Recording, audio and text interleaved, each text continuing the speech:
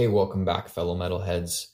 I'm your host, Mike, and on this episode of our In Conversation with series, I chat with a band who chose to evolve through the hardships experienced during the year of 2020. Kurtis Jeffrey and Peter Bagchi from No Light Escapes discuss how their unconventional sound came to be, their story of resilience that led to changing the band's name from Technical Damage to No Light Escapes, and the positive mindset pushing the band forward, which will also be featured on the new album, The Purity of Grief, out May 5th. Let's go.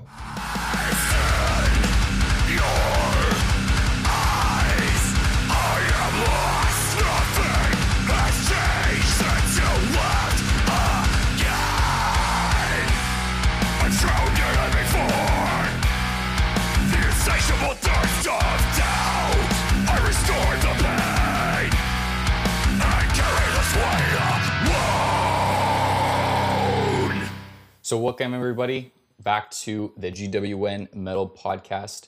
Today we have a special guest, kind of a newer band, kind of a rebranded band, which I think is very interesting. And so today on the show we have Kurtis Jeffrey and Peter Bagchi from No Light Escapes, previously known as Technical Damage. And so today we're going to hit on a bunch of different cool things around their new rebranded band. What does that mean? How their 2020 has gone, and the future of this new project. So Kurtis and Peter, thanks for joining us. How are you guys doing? Doing well, man. How are you doing? We're doing really well. Yeah, doing amazing. It's a sunny day in Vancouver, which is kind of rare. So that's good stuff. Yeah, I wanted to start off the conversation with actually talking to you guys about the first and only time I saw you guys play. So I don't know if you remember, but I think it was in 2019, Rain Seated Recorders did like an open house. Right. Yeah, and then there was like a show afterwards, and yeah, I remember going to that show. It was the first time seeing you guys, and this was under the Technical Damage brand. Yeah, first time I heard your stuff, thought it was really cool. Obviously, very progressive. Stage presence and energy was really high, which was always nice to see in a live setting. So I'm really, really excited to kind of dive into the progression of what has happened with the band from that time to now. Yeah, it's been a long time, 2019 till now. There's a lot of things have changed since then. But I remember that show. That was the show where we were playing, and we played with the guys in Truant and Pound. And whenever you play before Pound, you're just you expect to get your ass kicked immediately after you get off the stage, and then those guys show up. So no, that was I'm glad that you brought that one up. That was a good show. Yeah. Yeah, for sure. It was funny because I think after the show was over, a couple days later or something, there was like this meme that surfaced of someone taking a shot of the crowd while Pound was playing, and everybody was just like, their mouth was open, and they were just like, what the hell is this? Yeah. I remember that. Yeah. Yeah, it was good stuff. Peter Ricafrente. That was Yeah, Peter Ricafrente. Yeah, that was the big spread of the meme. I remember that so clearly. But that was great. Yeah. Awesome. Yeah. And so with the podcast, I always like to start off by getting a little bit getting a little bit of a sense of how you guys got into metal and hardcore, because I know that that's a big part of your influence as well. So I'm just curious, what was the progression of that? How did you guys get into it? Peter, you want to start this one off? Okay, yeah. I think my story is going to be a bit different than most people. So just a bit of background. I grew up in a country called Bangladesh. We kind of got the 90s very late in 2000. So when I was in my early when I was in my early teens, 12, 13, maybe 14, metal was huge.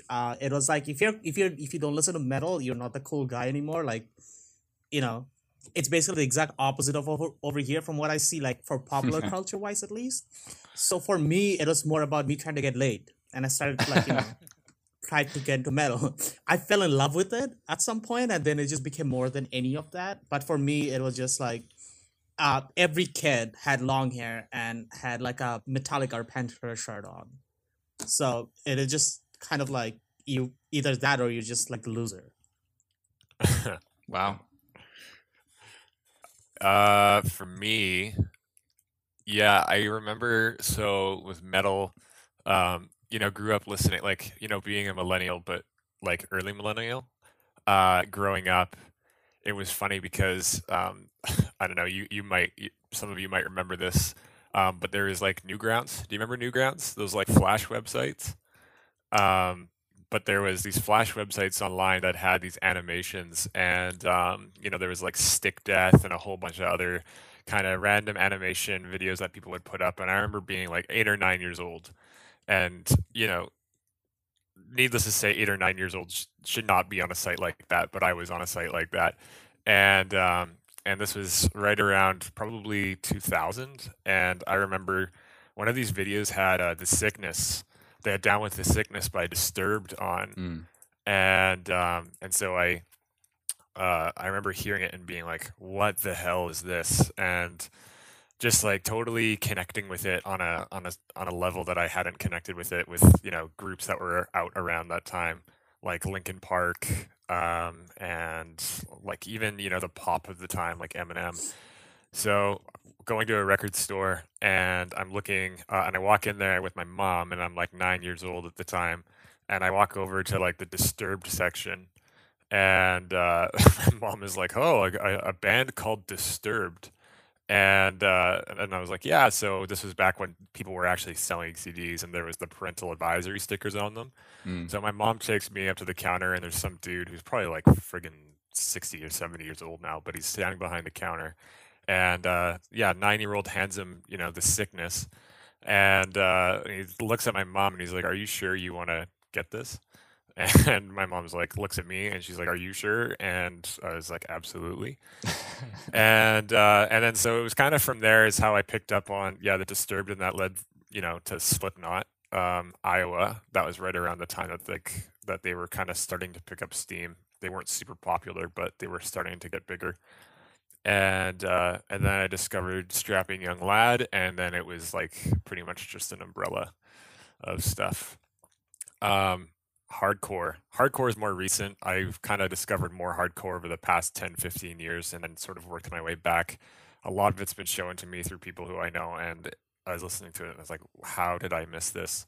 So yeah, groups like Earth Crisis, Cro-Mags, what's like Turmoil. There's a few bands that I've been really into recently, and it's been informing our sound as we continue to move forward. But yeah, it's kind of it.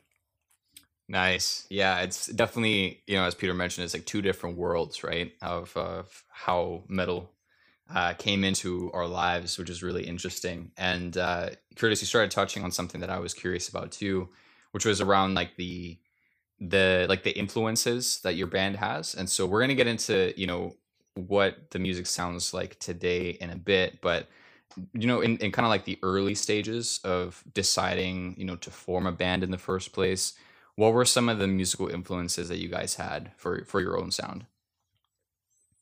Well, I wasn't around for the early founding of the band, so I think Peter can speak towards the origins. Uh, okay, so it was a long process. So basically, it started when I moved to Canada, and I kind of just didn't know how to speak the language very well, and I couldn't really make friends. But I wanted to play, and my brother at the time, he really wanted to be a drummer, but he had no idea how to play the instrument very well, or didn't take any lessons. So we ended up buying a kit and just like kind of DIY yourself. So me and him started trying to play a lot of Pantera and Lamb of God in our basement. Uh, and that kind of went on for a while. We kind of had like a few friends come in the meantime over the years, and just it never really clicked till we found Chris on Craigslist one day, and we brought him in, and we started jamming, the three of us, in guitar, drums, and bass. And then Harrison went to school with Michael. Michael at the time was taking some jazz courses in Capilano, and Harrison was in the same classes. So he kind of came in, and that kind of like influenced our the way we sound, because me and Michael had the groove metal background. Chris had a kind of like a death metal, old school metal background, and Harry had the most like more modern sound. Like he was listening to a lot of August Burns Red and that kind of band. So that kind of influence like gelled together, and we created the first EP, which was Damaged Nation. We wrote the entire thing, we recorded it, and then we went looking for vocal. So Kurt, he just kind of wrote the lyrics and sang over it. So that's what that particular EP sounds it sounds really different from what we sound like now. It's just because Kurtis wasn't part of the writing process. And since then, our taste has changed. Like, I barely listen to groove metal per se. My music influence has been heavily influenced by Kurtis and Harry. Like, whatever they listen to kind of just became my music taste over time. So it sounds like, over the years, once you started discovering newer bands, all of those started influencing the music itself. And so in a way, it's almost like every time that you go back to the writing board, there's something new to add to the table and something maybe to take away. Yep. Yeah, I think for sure a big I know for me, when you talk about bands that inspired us to start, for me it was interesting because I was in this grunge rock band in 2012, and it was, if I could describe it in any word, it was a gong show, in that it was a lot of kind of learning through, they always say learn through mistakes, but we made like some cataclysmic mistakes in terms of how we were spending money, how we were promoting ourselves. And I became like really disillusioned with just playing music in general, because I was just frustrated, and that one negative experience basically made me be like, I am never playing in a band again. And so 4 years passed, and it was 2016, I think, was the year. And 2016, it was in the early summer. I went to go see one of my favorite bands, one of the bands that's really influenced our sound, which is Misery Signals. And they were playing at the Biltmore, and one of the bands that was opening for them was a local band. And I was like, who the hell are these guys? Like, this is some underground newer band that's absolutely shredding, and people are going ballistic. And I'm like, who are these guys, and what are they doing? And then I went up to the merch table afterwards, and it was Neck of the Woods. And I had a chance to kind of briefly talk with some of the guys in the band. And I mean, it's funny, they're good friends of ours now, actually. But it was those guys, seeing Neck of the Woods live was what kind of revitalized the entire idea of a local band to me. So Harrison and I have been playing music together for the past 10 years, and eventually he was like, yeah, we're looking for a vocalist. And I was like, shit, well, I'll come out, I'll do an audition. And it's like Peter said, they had a record there. They had a record ready to go, and so I just came in, and in 2 to 3 days I laid down the vocals for it, and that was how the EP came to be. Damn. And for you, Kurtis, did you, like, when you first started the grunge band, you were also the singer in that band? No, I was the bass player in that band. That band was it's hard to describe it, but it was very much like, I think about, Technical Damage, No Light Escape. So much of what we do has been informed by by screwing up and then fixing those things later. But the thing was about the grunge rock band is that it was just like nonstop screwing up and not fixing it afterwards. But that really helped me kind of frame how I wanted to proceed if I was going to be in this band. And I was like, yeah, I just want something casual, something chill, like just to play. And then, of course, that did not happen at all. It did not become chill. It did not become casual. It became we became quite invested in what we were doing. So, yeah. And so talking about the first iteration of the band, so Technical Damage, right now it's branded as modern metal meets hardcore and experimental music. And so, Peter, you kind of touched on it a little bit, and how, everybody had a little bit of a different background in their sound, right? From jazz to death metal to grunge, groove metal, and stuff like that. And so what I'm really curious about is like when you first started writing, how did you even decide on like what the songs were going to sound like? Because there were so many different influences. Like at the beginning, were you intentionally trying to create something that was a mix of everything, or did it just kind of come out that way? Uh, the first EP, I kind of wrote a couple of the songs. We never wrote like what we do right now. We kind of just write together, or actually, Kurtis and Harry did most of the writing for the new album. But Introspect was more of, I would say, collaborative. It's like more into of mixing things together. This one, it has its share of it, but the first EP was just like there's no collaboration whatsoever. First EP, I wrote 2 songs, Chris wrote 1 song, and then just, hey, you want to play a solo, do this there kind of deal. So if you listen to the first EP, weird, like you can, songs are by me just because of the playing style, and the one of Harry because that's the most modern sounding one, and the most heaviest song I think we have written, not in that EP, but to this day, is the Snow cover of Footstep, which was written by Chris. So you can see his extreme metal influence in it. Yeah, just to kind of jump in, that first EP is very like, you talk about watching something kind of start and then grow up. I was in no way, shape, or form involved in any of the composition and the arrangements of the songs on that EP. The way that it happened more or less was Harrison sent me a bunch of the tracks that were instrumentals to me and then said, hey, we don't really have any vocal lines or any lyrics for this. Why don't you come out and jam? So I did, and I laid down a bunch of like super rough stuff. I look back on it now, and I feel like a lot of vocalists do that. They look back and they're like, "What the hell was I thinking? I could have done so much of a better job." But looking back on it, it was a very kind of crash course in terms of writing real metal vocals to what were some actually pretty complex songs to write to. Peter brought up The Snow Will Cover My Footsteps, and yeah, one of my favorite songs I think that we've ever written, especially under the Technical Damage name. It was just really, really heavy, and we actually had Casey from Angel Maker do a guest spot on that song, and it was cool because, again, you look back on it, you're like, wow, what a great tune. And I look back on it, I'm like, damn, it could have been so much better if I'd actually known what I was really doing.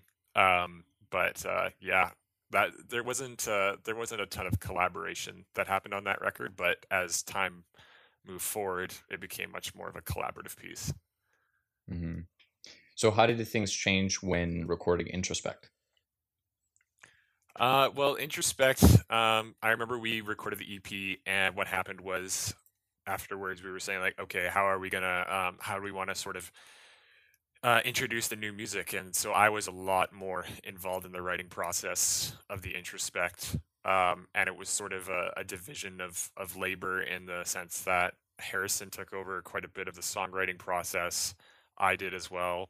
Peter definitely, he actually wrote one of the cool tunes on that record. But that was when we officially started saying like, okay, what happens if we cross like, reggae music or ska music with like drop A flat 7-string guitar tuning? Or what happens if we bring in flamenco guitar, but then blend it in with like, some progressive metal?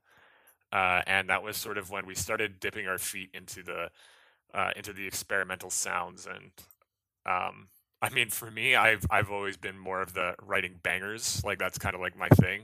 Reflections is one of the tunes that I wrote, and that tune is all about just basically kicking ass. But Harrison is more of the guy that will take a look at a song and be like, okay, where's the interesting, weird stuff that I could weave into it, and he does a really great job of it. So, Peter, your thoughts on Introspection? Introspect was great record in a way. This is the first time I actually got to see Kurtis write songs, and I don't know, I haven't really worked with many vocalists who'll do stuff like that. He kind of introduced me of a way to write songs, which was using Guitar Pro. I wasn't using Guitar Pro prior to this. I was just kind of like sitting down with my guitar and just kind of like, jamming it out, see what comes out, and write down on a piece of paper, record it on my phone. Kurtis kind of taught me how to just be very organized about it. So he was the first one, I think. I know Harry did a little bit, but Kurtis was the first one to write the entire song in his vision, like the drum parts and the guitars and the bass. So that kind of changed the dynamic of writing song going forward. So for me, Introspect plays a special part because it kind of changed the entire way the band operated when it comes to writing songs. And it's also like first time I actually started playing like the modern metal influence that Kurtis brings into the band with the bangers, as you call it, which I love the term, by the way. The core and the deathcore that he brings, and yeah. So Introspect, I think, shaped us as a band the way we are now. Yeah, and I do remember when I first heard the album, Kurtis, as you mentioned, right? Like every single song feels like its own journey, and you don't really know what you're going to get with the next one. And so it's really interesting to see, some of those unconventional sounds coming into the mix. And I'm sure for some people that are not as used to like, progressive styles of metal or music in general, it might be kind of jarring, right? Because it goes from something that's more like tech death sounding or gent sounding to flamenco or reggae all of a sudden, and then it bounces back. But it's something that is very, very creative. And one of the things that I think this points to is the success of your band to like weave all of these things together and not having it sound completely messed up, right? And just like disjointed, which I thought was really, really cool in this record. And so what I wanted to touch on now is how the influences from that album have changed, or some of it has moved into the new project, so now called No Light Escapes. So what has stayed the same, and what have you guys decided to change? Well, like, I mean, the songwriting process in a lot of ways has stayed the same in the way that Peter kind of touched on it. What will happen is like I don't know, I'll hear something in my head, or I'll get this idea, and then I basically sit down and with a guitar and I'll play it, and then I'll be like, okay, so how can I fit this into a tune? And then I'll sit down, I'll write it, and then I'll fire it off to Harrison in a guitar profile, and I'll say like, dude, I need help coming up with guitar leads, because Harrison's very good with like his music theory and just kind of knowing his shit on that front, and my music theory is not expansive. So I'll just say like, hey man, I really need a lead in this section. Can you help me out with this? And so he'll fire it back to me. And then what happens is drum arrangements are made, other guitar parts, transitions, those things are done.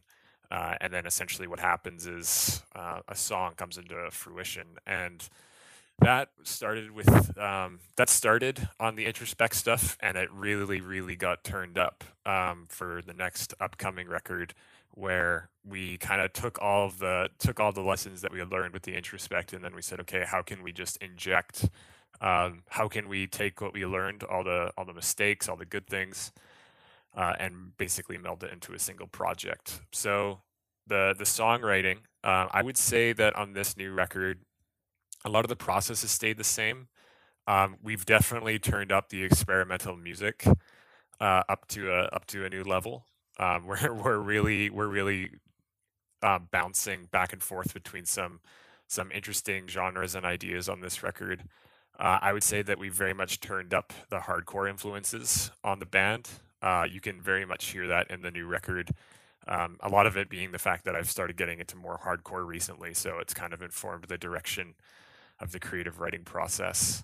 But at the same time, we're still holding on to that modern metal sound. You're After the Burials, you're Born of Osiris, that kind of, those sorts of groups of bands that have that precision and that sick songwriting. And so really what it is it's just an evolution. I wouldn't say, like, even though it's a rebranding, In terms of like a name change, I wouldn't really say that as a rebranding as much as it is like a natural stage of evolution for us. Got it. Yeah. Okay. So before we dive into kind of like what to expect in this next record a little bit deeper, I went through some of your social media posts a little bit earlier, and as I mentioned, I really really appreciate the way that you've gone about explaining how things happened in 2020 and then how we got to this point. But for those listening that haven't actually looked at that, I wanted to go back and hear your guys' perspective of how 2020 went for you. And so starting at, you guys had a really large tour planned. You were going to be showcasing the Introspect to different markets across Canada, the US, and then pandemic hits and everything grinds to a halt. So can you take us back and kind of explain what your thought process was when that happened? Yeah, for sure. It's something that I think about every day. Well, not every day per se, but something I think about a lot. Yeah, so 2020, 2019, like I kind of got to rewind it a bit. But September 2019, we found out by this time, all of 2019, we had sat down. The Introspect was a really interesting record, but it was very rushed. The production quality was not the level that we wanted it to be. It's actually hard to listen to the songs now because of that. And it was the Introspect we felt was kind of like almost it was, we more or less picked up, we played a bunch of shows in early 2019, and then we're like, okay, we're going to get started. We're going to go find a new producer. We're going to go find a new person, and we're going to basically start writing the next record. That's how we found Tim, who we can probably talk about later. But what we more or less started doing is we started doing pre-production, and that was something that we had never really done before, in terms of like actually sitting down with a guitar and like a digital, audio workspace like Reaper. And Harrison would come over, and Harrison and I probably spent anywhere between 40 to 60 hours basically crunching out what ended up being between 15 to 20 songs. And what happened was we were like, okay, so we're gonna do an 8-song record, but we're gonna fight amongst ourselves to see what 8 songs are the absolute best of the 20. So we spent a lot of time basically crunching that out. And in September, I found out that we had received a grant from the province of British Columbia, the Amplify BC grant, for a pretty big chunk of change. The kind of chunk of change that can have like a really big influence on the trajectory of a group. So it was like September rolls around. We've been spending this time, and we have this amazing product in hand. Tim had been working on, finishing up his stuff with Misery Signals and doing that. And so we were heading into the studio to basically begin tracking everything in December 2019. December 2019 is when I started reaching out and putting out feelers to a few of bands that I knew and promoters that I knew in Western Canada, because I knew that we were going to be I knew that what we had to do was that if we really wanted to maximize everything that we possibly wanted out of this project, we would need to bring a full arsenal of goodies to the table. And that basically meant we would need to be playing shows that were promoting the Introspect throughout the spring.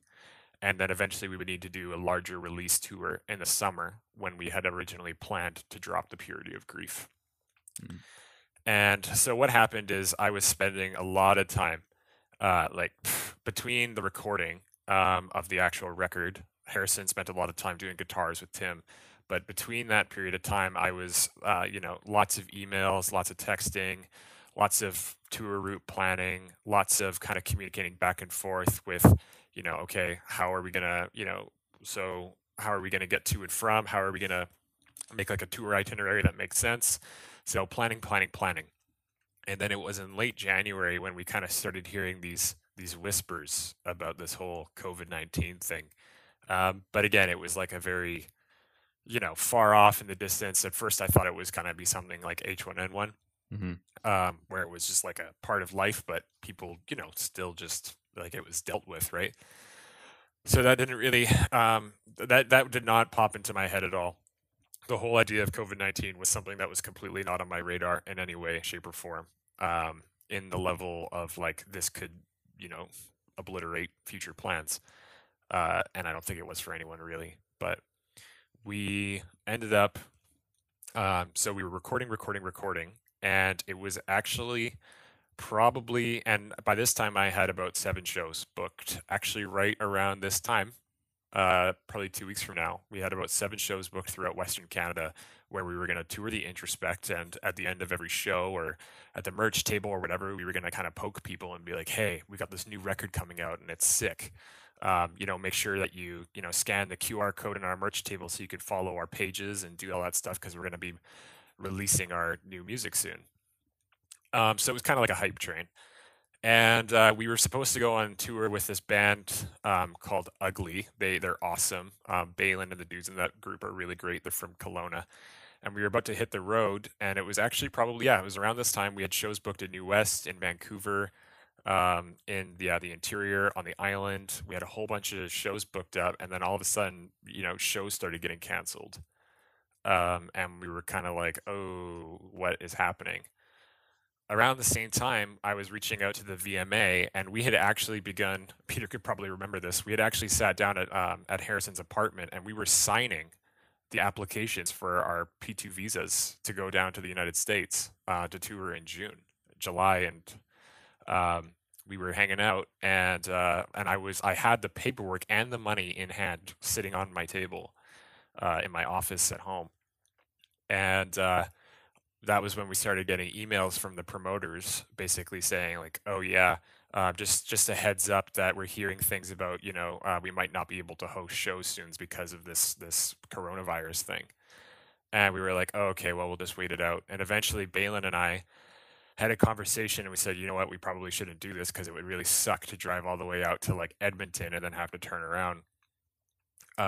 And so what ended up happening was we sort of made the decision to call off the Vernal Thaw tour. So that was all of March. We basically canned the entire tour because people, like, the shows just started dropping like flies.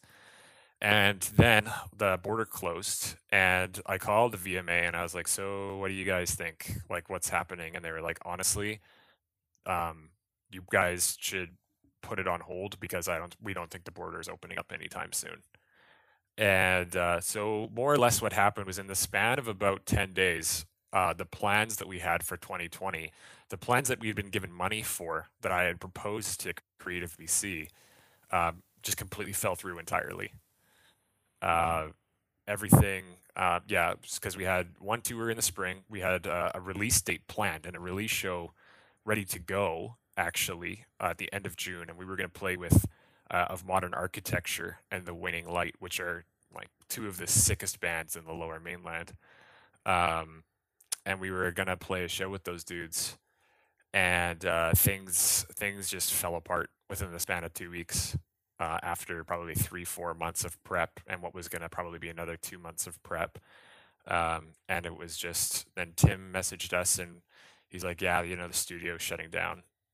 So we can't continue production for this month. And so it was like we were pedal to the metal from basically December all the way up to the first week of June, and then everything, it was just like you threw a switch and everything just flatlined. So what was I thinking at the time? I was devastated, to be totally honest with you. 2020 was supposed to be this year because when you're a small band, you're you go through trials and tribulations, right? You go through kind of like playing, these big shows, like you play like our gig with Neck of the Woods in Vancouver is one of my favorite shows that we played. And then, when we played a sold out show in Kelowna, that was awesome too. But then, you play like those kind of whatever shows where no one really shows up, and it's like, so this was supposed to be where we took that kind of, being an average local band to being something that at least like a fairly well-known name. Like that was supposed to be our thing. And basically that just completely cut us off. And we were back to both square one and not being able to finish recording the album that we were doing at that time. So it was plans crumbling in front of me. When you have a labor of love and it starts to fall through, the only way that you can kind of describe it is heartbreaking. Yeah, man, that's a crazy, crazy story, man. And yeah, I think a lot of bands out there may have experienced something similar, but For to sure. hear your side of it, I mean, it's really interesting for me, right? Because I don't play in a band or anything, but I care so much about the scene and making sure that bands like yourselves that are really pushing it, like really trying to make something out of it, have an opportunity to do so, right? And so um despite all of this just like train wreck of a year essentially of plans falling through and everything, one thing that I noticed is that you guys basically took it upon yourselves once you figured out, okay, there's nothing else that we can do here to save those plans, and pivoted completely, right? And tried to figure out a way to make something good come out of the situation. You mentioned in I think Instagram or something about never let a good crisis go to waste. I totally agree with that statement. And so I'm curious to hear now, once you guys made that decision of like, okay, let's turn this around. How did you guys do that, and what steps did you take in order to kind of get out of that space? Well, and the way to think about it is, the conversation about rebranding from technical damage to like no light escapes is very much a conversation that resembles what we're going through as a society right now. In the way of like, sure, there's a vaccination campaign rolling out in Canada. There's certain signs of hope that we might be turning a corner around the pandemic. Um, but the reality is, man, is that you and I, we have no idea, right? You and I, like at the end of the day, whether it's variants or further social restrictions or upticks in cases, Monday can look completely different from Friday. Like end of next week, I wouldn't be surprised if there was just a giant coronavirus monster walking down the streets of Vancouver, tearing buildings down, because it was just the reality of everything in 2020. What it basically taught us is like anything can happen. You know what I mean? Mhm. And I think right now as a as Canadians especially, I think we're kind of just living through what is essentially bleak acceptance, in the way it's like this is just the way things are now. And um, there's for us it was like, again, it was just such this emotional high of and we had also gotten offers to play some amazing festivals, metal festivals in the summer, which is a big deal for us because we went to those festivals and we would point at the stage and be like, I want to be on that stage. And then all of a sudden we get the emails and it's like, yeah, you guys want to play? And we were like, hell yeah, like totally. And then it's like, okay, COVID-19, sorry, the festival's canceled. And so it was one of those situations where I would say that it came from a place of the rebirthing of the no light escapes process and never letting a good crisis go to waste was founded mostly in anger, I'd say, towards the world. It was founded in the sense of like we've lost control of something that we thought that we had complete control over. And it was something where and I feel like a lot of bands are going through this. It was something where we felt like we were just at the mercy of the world, at the mercy of provincial health directions and at the mercy of kind of basically just a virus that was spreading to and from people. And that's only kind of gotten worse in waves. So, earlier last year, July, August, we're kind of like, oh yeah, things are improving. Hopefully we'll have live shows come back later this year. And then obviously we got hit with that wave in November. And it was probably right around that time in September, October, November, where we just said, guys, um, like the table that is set for us, we don't like it. So what can we do to possibly change this? And the response that the five of us kind of gave was, you know what, we're gonna flip the table. And so what happened, and flipping the table, what that basically meant was rebranding the band from Technical Damage, which we felt was an older kind of iteration of what we were doing as a musical project. And we said, we're going to take back the power that COVID stole away from us, and we're going to be resilient. We're not going to be victims. Getting up and looking at our social media pages isn't going to depress us anymore. We're not going to take that. Of course, we're going to be following, public health orders and doing all that stuff, because that's kind of our obligation to the people around us. But what are we going to do in order to continue improving us in our careers? And that's how No Light Escapes came to be. Is it just came back from taking the power back and finding a new sense of direction and a new sense of hope. And also because No Light Escape sounds a lot better than Technical Damage. So yeah. Yeah. Well, I mean, I commend you guys, for taking that massive leap, right? This is a time where a lot of bands, from what I can tell, have gone one of two paths, right? One, which is kind of giving into that sorrow, right? That loss, and staying stagnant, right? In general, I mean, the pandemic is terrible. It affected a lot of people's lives, not only bands. And that's an understandable way of dealing with it. But you chose the other path, right? The one of, rebranding, rebirth, figuring out a way to get out of it. And so it's not easy. And I commend you guys for trying, and actually now, right, pulling it off with the new release coming out soon. So just briefly, what does the name No Light Escapes mean to you guys now? Well, it was funny because we sat down, we're like, all right, we're changing our name. What are we going to change it to? And, we probably wrote down, I don't know, Peter, like 50 names. And we wrote down a whole bunch of names. And eventually what kind of happened is we noticed a trend. Like, I'm not a big sci-fi dude. Like, I'm not really like, there's bands like the Human Abstract or whatever, and they're kind of all these, fairly complex sci-fi sort of names. And Harrison and Chris were really gravitated towards that, and they were into that. But I'm a big fan of hardcore music. And so kind of the whole idea of, we got talking about black holes, and I was like, hey, there's actually this really sick Converge song off of All We Love, We Leave Behind.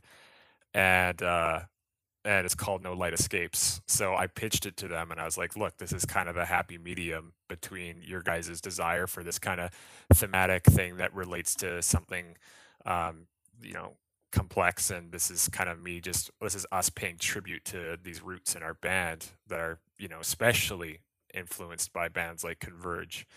So No Light Escapes was it was cool because it resembles, and it sort of symbolizes the natural evolution of our band's sound, and also just the maturation of our band going from Technical Damage to No Light Escapes. Mm-hmm. Yeah, were there any like really crazy sci-fi names that when you saw it, you immediately shut it down? You're like, nah, man, we can't do this. Oh yeah. There was a few of them that we looked at, and because what we did is we basically created an Excel spreadsheet, and we listed, and we basically just it was a shared document. So I was like, okay, guys, go throw in your names, and then we'll kind of just like take votes, or we'll explain the rationale behind them. And so some of the ones that we saw in there, I was like one of them I think was Mind Mirror, and I was like, yeah, that's a bit weird. And I actually, I think it might have been me that pitched that one.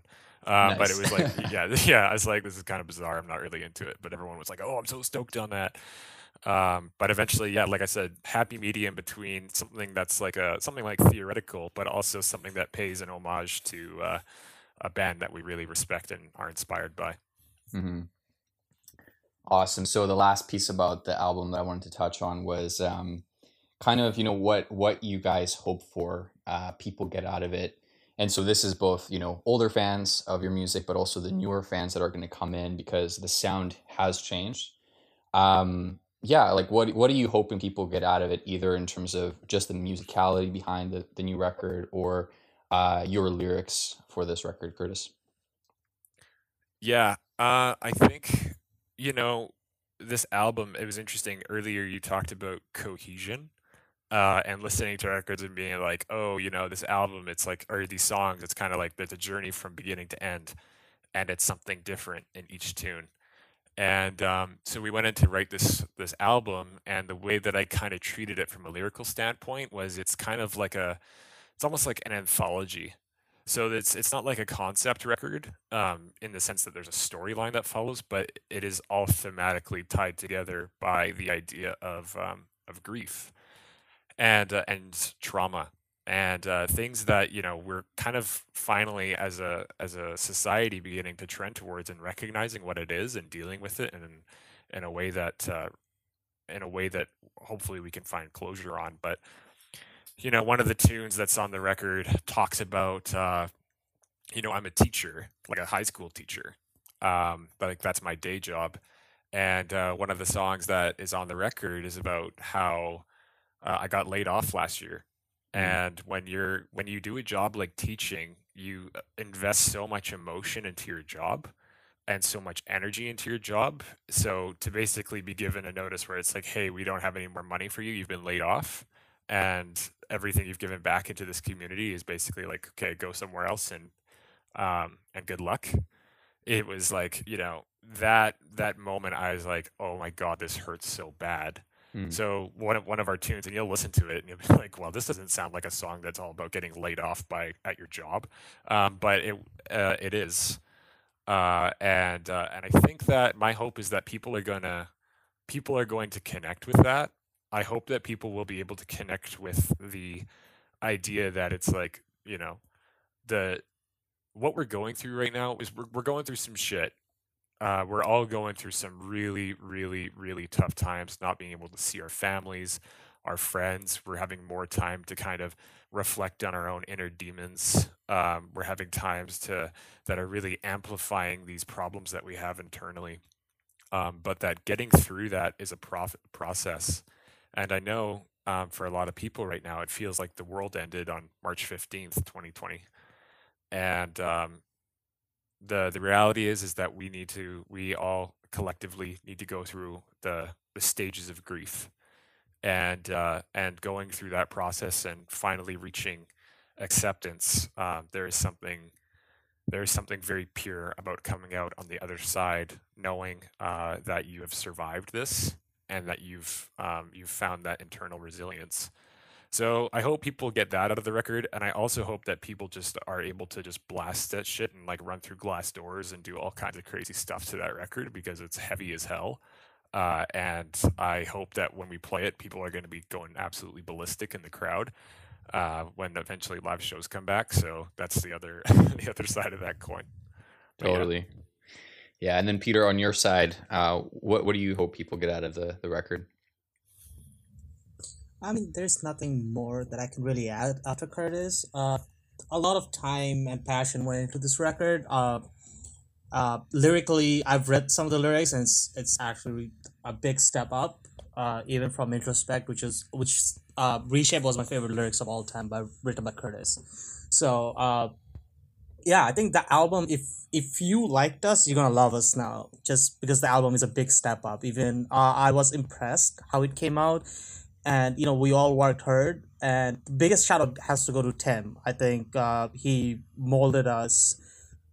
We could never do enough takes on the record. There's always one more take, and just the constant his passion to make us sound good, which kind of pushed us to sound better. And yeah, I think this album is definitely the best thing we've done so far as a band. Awesome. Yeah. And so at this point, there is one single out called Ruminate. Honestly, guys, I haven't been able to stop listening to that. It's fucking awesome. And thanks, man. Yeah, it's kind of, it has everything that I remember I liked from Technical Damage, right? Like the whole journey aspect. But you're playing now with like neoclassical type of stuff. There's different effects in the music, which I know is intentional. You guys mentioned the production value, right? This one, production value is top notch. So yeah, I'm really looking forward to hearing the rest of it. And the full album, The Purity of Grief, will be coming out May 5th. And so when that's out, I'll make sure to share it with everybody else. And I'll include all your guys' links right now below in the show notes so people can check your stuff out right before that comes out. Fabulous. Yeah, and we're dropping a few singles in between now and then. Whenever the hopefully when the keep posted for those that are listening. Stay tuned to kind of what's going to be on all of our channels because there's going to be video content rolling out. We're going to have 2 singles in Absentia and Cascade leading up to the album release. In Absentia is an absolute tribute to those hardcore influence I was talking about. Cascade, it's like that modern metal sound that we know and we love. So I hope people really connect with that, and I hope people really I hope people find it in their hearts to if you know to find a cathartic experience through our music in this time of where we need catharsis more than ever. All right. And so just to kind of round things off here for this episode of the podcast, I wanted to touch a little bit on the scene and how it stands today. So one of the things that I'm curious to know from your guys' perspective is, for fans that obviously can't go to shows and can't have that experience, with the idea of continuously like buying music. So right now we have like Bandcamp Fridays, for example, right? So people can more directly contribute to the music. What other ways do you think fans can contribute to helping their bands during this time?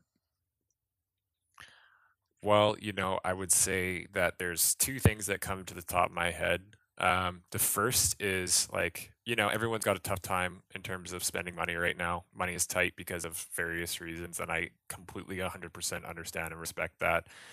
And not everyone can do things like buy shirts, but what you can do is even if we or any other band make a post or say something on our social media, or we drop a single, honestly, man, just hitting the like button or dropping a comment it's 30 seconds of your time, if that, and it goes a huge way to contributing to where we kind of where we sort of fall within Instagram and Facebook's and whatever's engagement rate, and that increases our presence on those platforms.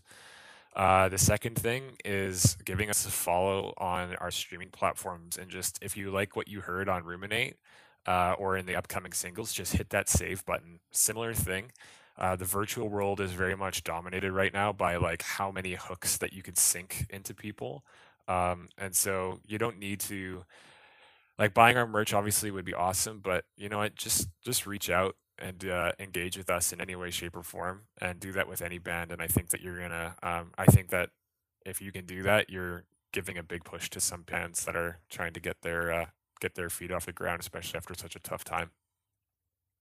In terms of, just kind of spreading the love around for our local scene here in Vancouver, or, just bands in general from across Canada, I always like to end things off with giving you guys a platform to shout out some of your favorite bands or just, some friends in the industry. So is there anybody in particular that you like to give a shout out to? Yeah, for sure. We have ran a really tight ship with the Purity of Grief. And basically, the whole idea when I was looking for people to be a part of this project was I wanted them to be as invested in it as we are. So I want to give a shout out to Tim Creviston, who, as Peter mentioned, pushed us so hard in the studio to be good and to be better. And we've come out of that experience as better musicians and as better songwriters. And if you have not listened to his stuff that he's produced for bands, like get your ass on it because it is awesome. The other person I want to give a shout out to is the person that has been behind all of our artwork for the record, and that's Taylor Beadle from Abysmal Arts. She does amazing stuff. She loves working for bands. She designs our merch. She does our single artwork. She's done our album artwork. She's really put her heart and soul into our stuff too. And so she's awesome. And then, yeah, lastly, just a shout out to all the killer local bands that are really trying to push through. So Neck of the Woods, The Hallowed Catharsis, Truant, No Faith in Fortune, you know, all of the bands that we've had the pleasure of playing with, and we're looking forward to seeing once the world resumes back to normal. So make sure you check their shit out. Awesome. Yeah, I'll make sure to link their stuff too in the show notes so people can more easily look at their stuff as well. And Awesome. so so the final words for our podcast. I love to end everything with this question. And this goes to both of you. So we'll start with Peter. What does metal music mean to you personally? For me, it's been I know it sounds super cheesy, but it's been a savior. As I mentioned before, I fell in love with the music once. I think I really fell in love when I moved to Canada, and I have like no friends because I couldn't speak the language. And the only thing that kept me going was the music, metal music. It shaped my views. Since then, I kind of lost faith in religion because of the song "Fucking Hostile" by Pantera, just because I read the lyrics. Just because it made sense to me. So for me, it's basically my existence at this point. It shaped who I am. Yeah. For me, metal music is like, so many people are like, oh, metal music is great because it's intense. And it is intense. And outside of the scene, I live a pretty, chill lifestyle. And I'd say that most of the people who I know don't actually listen to metal music, but I've been listening to metal since I was, in the single digits when it comes to age. And I was a pretty weird kid. I'm a pretty weird teenager and a pretty weird adult. But the one beautiful thing about metal is that it's been able to, the intensity and the intention of metal has been able to match the emotional intensity that I've felt throughout my entire life. And so what metal means to me is that I don't feel alone in myself and in my heart and in my mind when I listen to heavy music. And it's always been an anchor for me. So like I said, I hope that people are going to be able to get through this, and I hope people know that at the end of the day, whatever happens, no light escapes. Our message to you guys is that we hope that you find that solace and that connection within the heavy music that we're going to be putting out there. Amazing. Great answers, guys. And I really, really appreciate the conversation. I think a lot of people are going to get a lot out of it. And so everybody, again, check out the new band, No Light Escapes. Their sophomore album, The Purity of Grief, will be coming out on May 5th, 2021. And there's quite a few singles coming out and some new merch on its way. So thanks again, guys, for making the time. And we'll chat again soon. Thanks, Mike. Appreciate it, man. Thanks for having us. Christ,